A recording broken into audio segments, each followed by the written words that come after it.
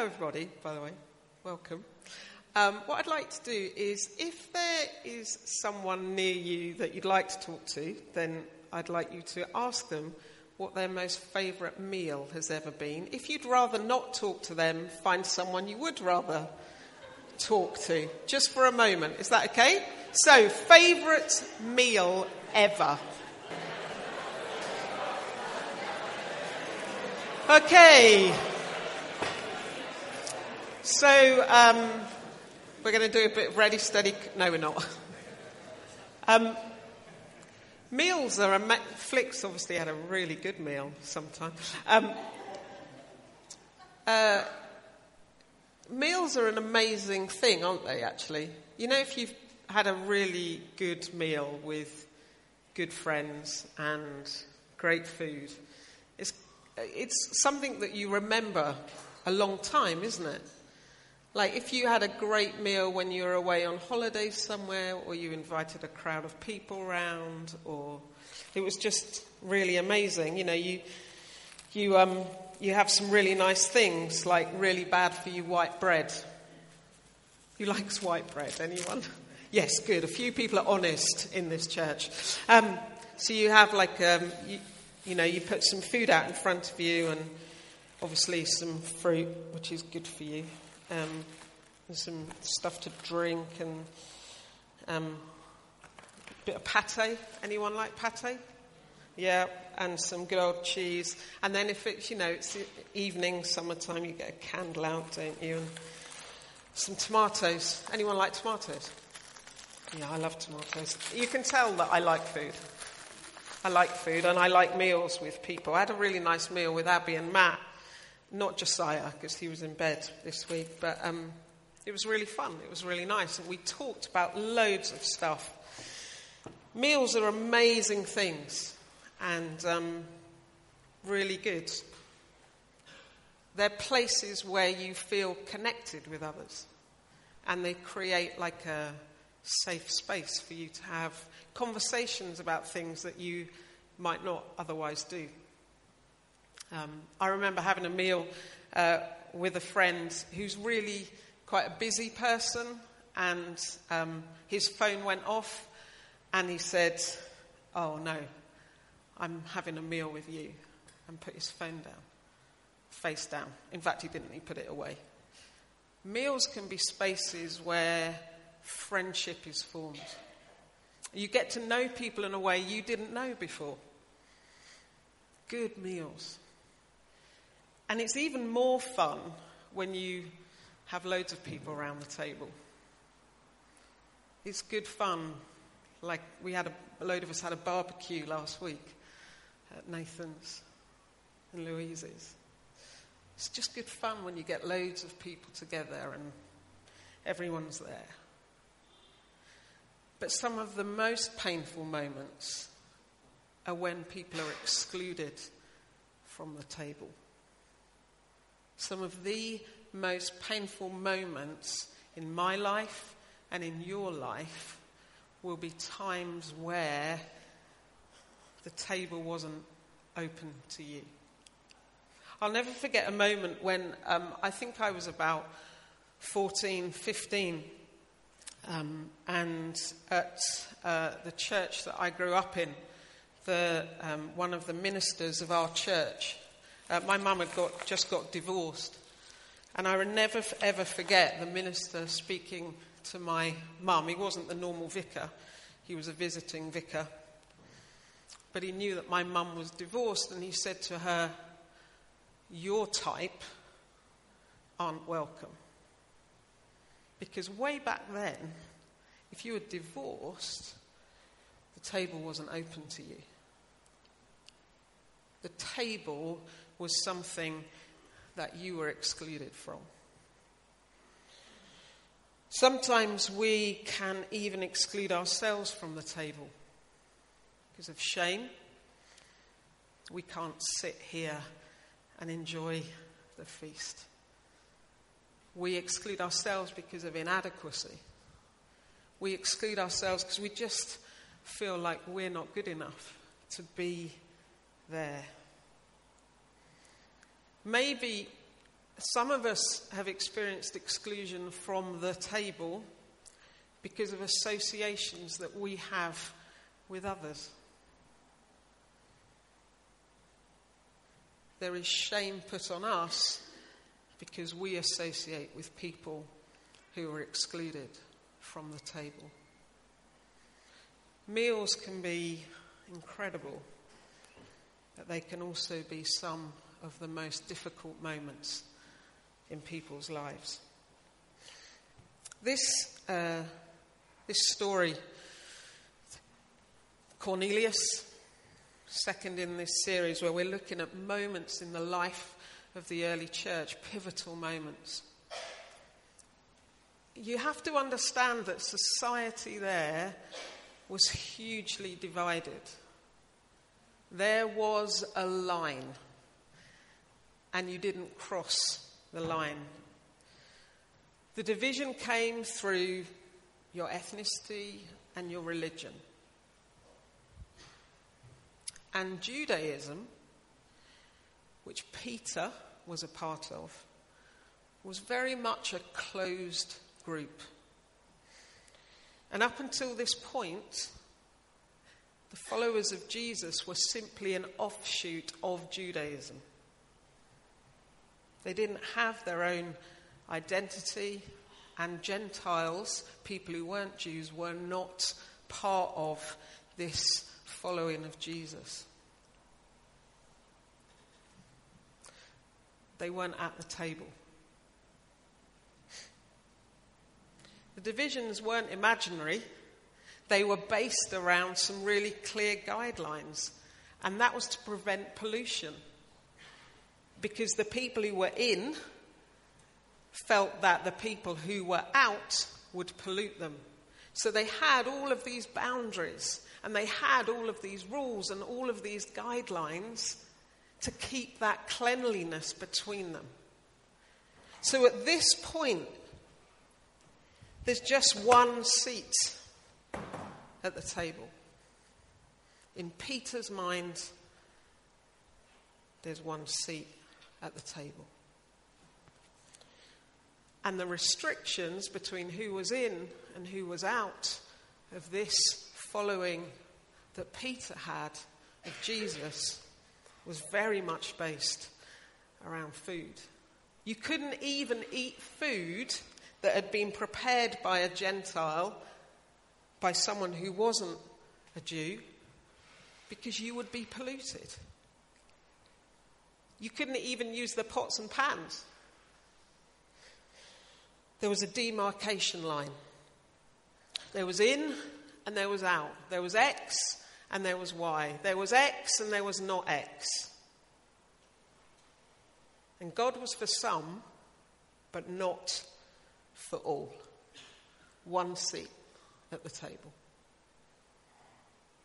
So we get to this story.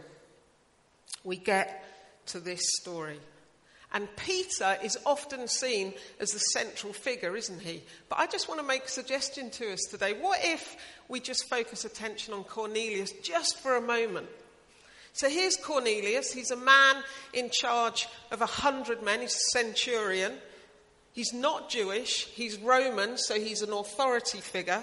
He's an outsider, but he's a God-fearer, and he prayed regularly.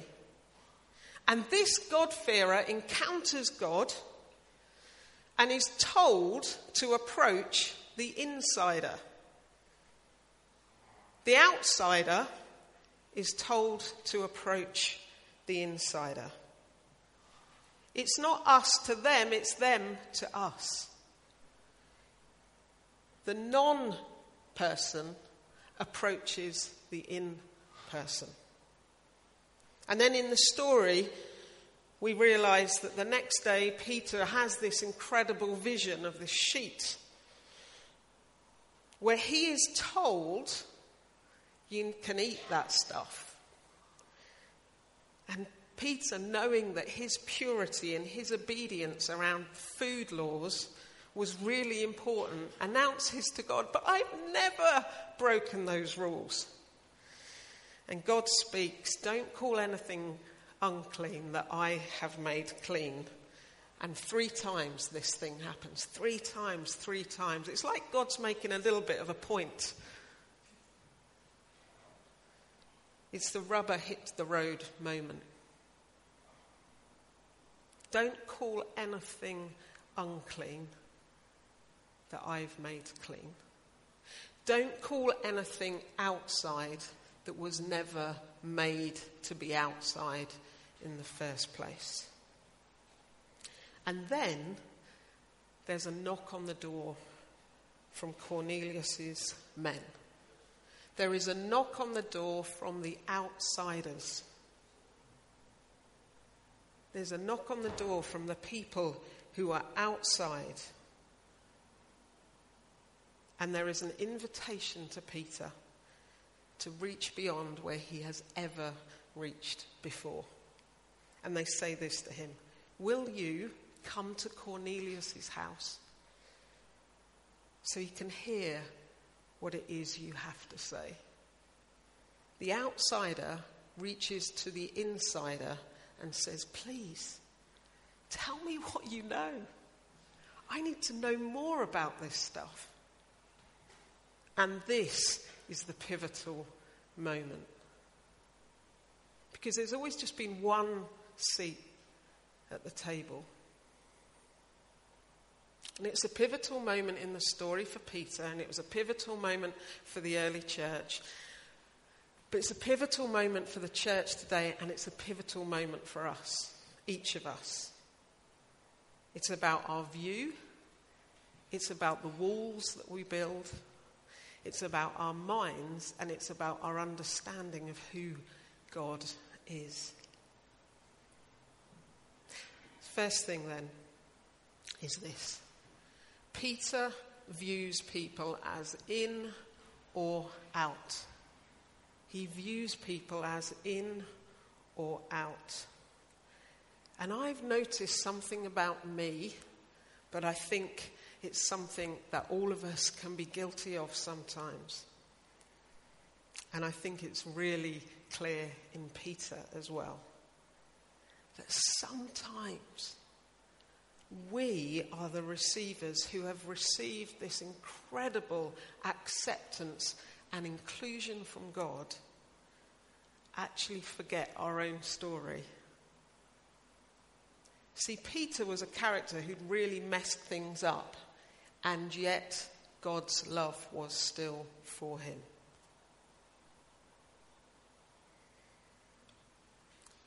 But the challenge is, will we view others with that same amount of love and grace that we have received? See, sometimes we, the receivers of inclusion, forget that we have been included. And we end up excluding others. See, there's nothing to fear. And there's nothing to protect. How often do we use the thing that kept us out to keep others out too? How often do we just want to keep it so it's just us? It's just us at the table. And we forget that we were the ones that were included in the first place. There's something that Jesus did all the time, if you read any of the gospel accounts of him at work, where he proved again and again and again this thing that is repeated in this passage in Acts. Don't call unclean what I have made clean. Jesus continually renamed the people that were the outsiders and made them insiders. He renamed them. Think of any encounter that Jesus had with a woman caught in adultery, or people who were sick and infirm. Daughter, you're healed. You're made whole. Jesus always renamed them. And then he uses them to show everybody else what his grace looks like. That's the story, and it's every story. God uses the tax collectors. God uses the centurions. God uses the sinners. God uses the prostitutes, the ones on the outside, to show the people on the inside that there needs to be more than just one seat at the table. The second thing is this: our walls. Our walls. A wall is something that we choose to hide behind. A wall is something that we choose to protect ourselves from an enemy. A wall is something that we hide behind because it makes us feel safe. And Peter had a wall. And his wall was built of laws and regulations. His wall was built of his reputation and his respectability. I've never eaten anything unclean. You see, we too have walls that we hide behind. And sometimes we can hold on to stuff so tightly, rules, respectability, the way we've always done things, that it obscures our ability to see the enormity of what God is about.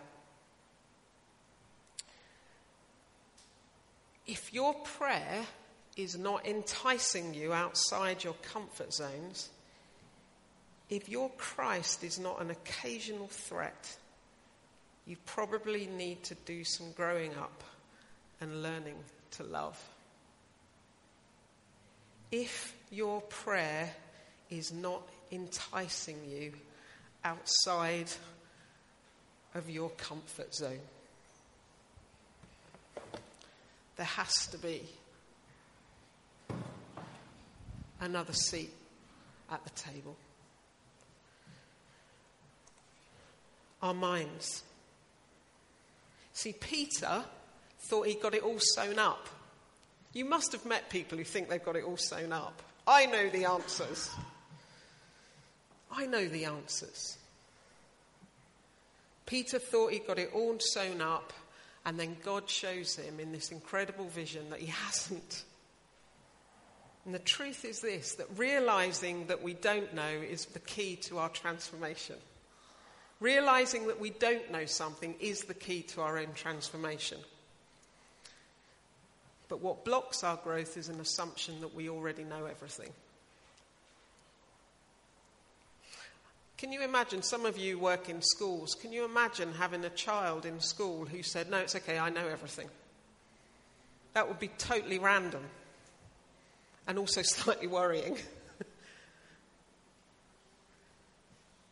Curiosity, being curious, pushing yourself beyond what you already know. Last week when I went round to see Abby and Matthew, I was watching Josiah playing with the Duplo. It was unbelievable. Just how much fun can you have with 2 Duplo bricks for so long? It's incredible. Working out, how does it fit? How does it go together? See, when you think you know everything, you're never going to learn anything new. But when you're curious, when your mind is opened, the world suddenly becomes something full of size and space and depth and breadth for you to move into. But so often, when the new thing comes to us, what we want to do is shut it down. I posted something on my Facebook about a week and a half ago, and then a bunch of comments came in basically saying that was very wrong. That was wrong. What that person thinks is wrong. I said, isn't that interesting? Just have the conversation. Don't shut it down. But so often what we want to do is shut down the things that we don't understand.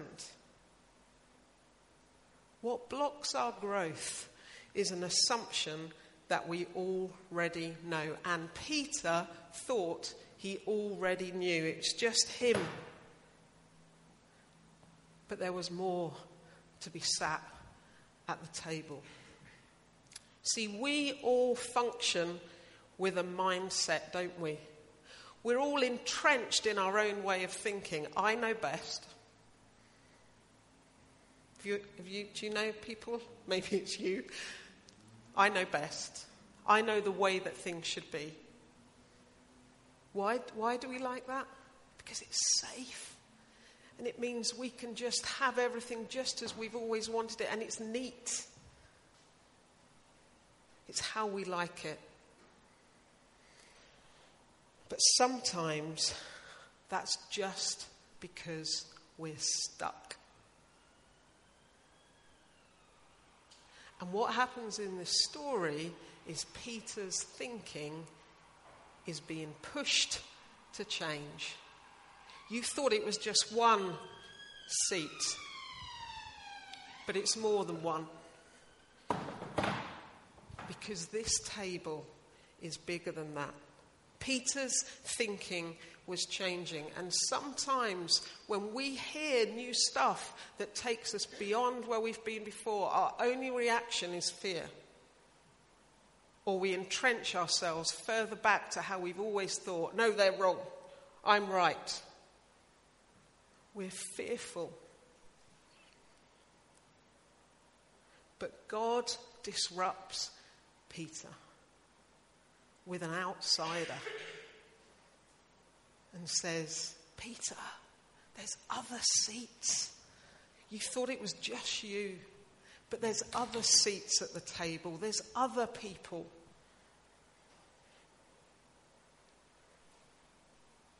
And the fourth thing is this: our view of God. Our view of God.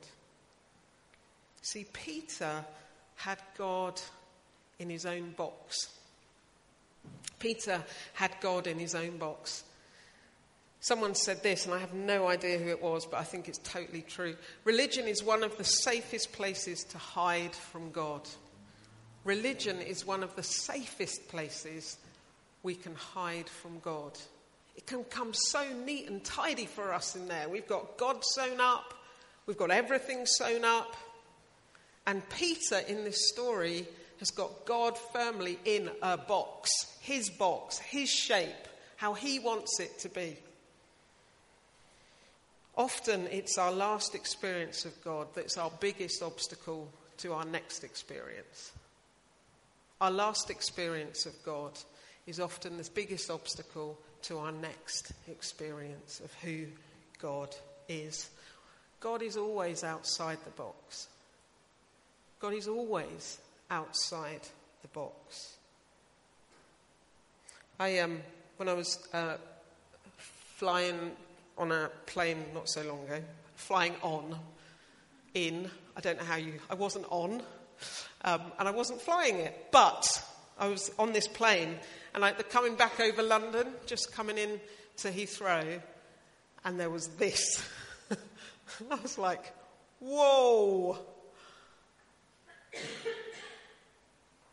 It's funny, isn't it? You can suddenly see something and you go, oh yeah, God is outside of my nice, neat box. If you go to the heavens, you are there. If you go to the depths, God is there. God is present in the faces of every single person you meet. God is in that breath you just took.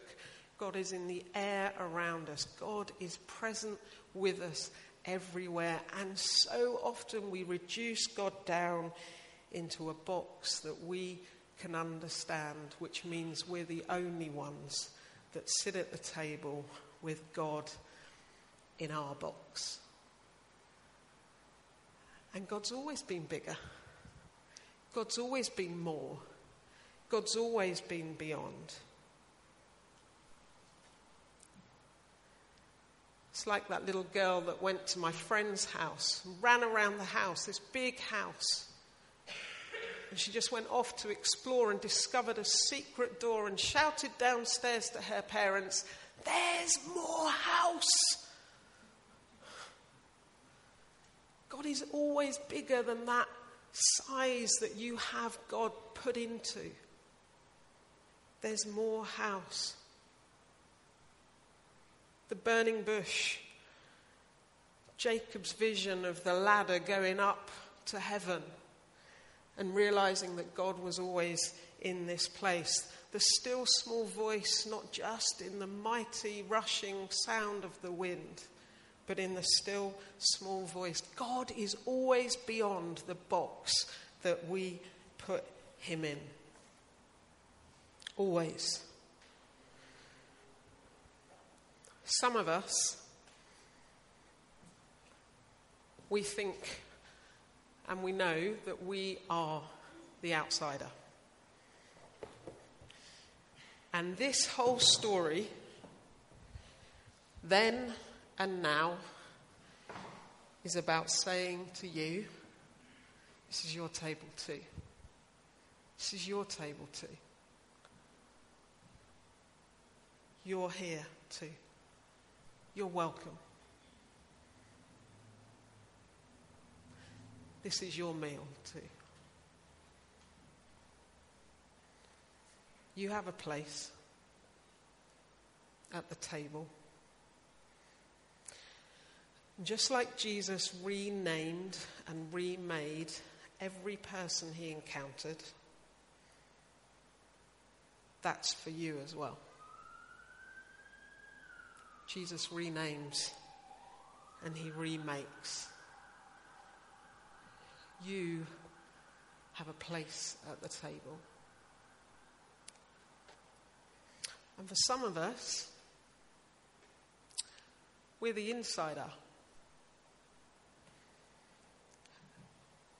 And we need to stop it being just about us. And for some of us, we have experienced inclusion and have forgotten our story of inclusion and instead have excluded others. This story is about insiders making a place. And it's about outsiders knowing they are welcome. So God renames, God remakes, God tears down, God disrupts. And there are more and more and more and more and more places at the table. The table just gets bigger. And there's this amazing verse at the end of the reading, verse 23. And in the Message it's translated like this. Peter invited them in and made them feel at home. Peter invited them in and made them feel at home. We are all home. Let's pray.